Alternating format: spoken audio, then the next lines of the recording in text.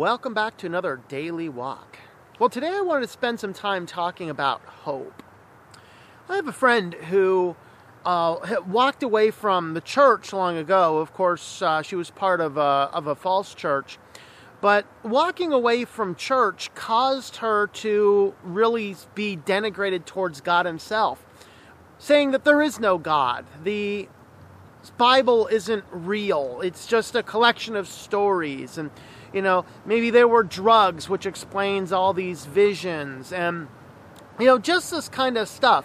The person, not young, very old, already raised children, has grandchildren well along into their life, was raised in a church and left, and wants to just sit there and just slice out whatever piece of the world is left. And the problem is that she's not happy in her life. She's upset and concerned with seeing all of the bad things, shootings after shootings, after bad news after bad news. Of course, Trump is of the devil, and we need to ban our handguns off the whole place of the world. Well, any guns, really. All this kind of stuff. And the reality is she keeps on looking for hope. But I had a chance to, we were talking not long ago, and she's just like, I gotta believe that there's hope in everybody. I gotta believe that people are generally good. And I want to say that no, the reality is people are not generally good. We are inherently sinners. Romans chapter 3, verses 10 through 18. All have gone away. All have sinned. All are, that we have poison on our lips, Now, this brings us up an issue about the fall of man and total depravity. The fact of the matter is, every one of us has good in us. We have bad in us. It's this balancing act. There is no one who is perfectly good and no one who is perfectly evil in all ways. But the reality is that, yes, all of us have a tinge of good, but all of us are tainted by the sin which is in us. And this is original sin, passed down through the line and the generation of Adam. All right, and everybody born the normal way, intercourse, conception, birth, gives us original sin, and we all have the proclivity to sin. Yes, we all have the ability to do good things. I mean, a very rare person, it takes a very rare person to be a total psychopath who wouldn't have compassion walking down to a child walking down the street, or might hold a door for somebody. There's a few out there, and as one pastor notes, the lunatic fringe keeps moving more and more into the normality, and so we start to see more people living more wickedly. And this is the violation of my friend's viewpoint, that the world's not just full of a bunch of these great and wonderful and lovely people. In reality, everyone in their own way is truly good. Everyone's, and I say everyone, again, we're speaking in generalities. The vast majority of people, they have family that they love and they care for. The vast majority of people are going to go out and do the best that they can, at least do whatever it takes to make enough income to support and raise their families. They care for their children. They care for their spouses. This is most people. But the reality is that sin tinges all of us. It gets progressively worse and worse, particularly in a culture that is obsessed with sex and violence and sin. All of us have the proclivity to sin. That is what original sin is about, and that is what total depravity is about. Total depravity does not mean that we are all perpetually evil at all times. It means that every bit of us, which is created in the image of God, every bit of us is also touched by the death of sin. And this comes out in us. It comes out in us as we live our lives and we commit sins. Sometimes our sins are great. Sometimes our sins are small. But the reality is it takes a sacrifice, a covering, something we have the inability to do, something no human can do. Muhammad couldn't do it. Buddha couldn't do it. Mother Teresa couldn't do it. The only person who could possibly cover our sin is somebody in our exact state, a human, but devoid of original sin. And only one person matches that, and that is Jesus. And that's why it's so important that Jesus has a miraculous conception. Okay, a miraculous conception. Not born of the seed of Adam. He has bypassed the original sin. Born on earth, fully God and fully man, to live our life. That is hope.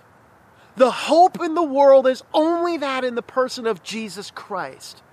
Hope in this world is not found in looking for the good in everyone. Hope in this world is not looking out and finding a nice house or a nice job. Hope in this world is placing your trust in the one and only resource that is perfectly capable of sustaining us, and that is the person of Jesus Christ. Hope is only found there.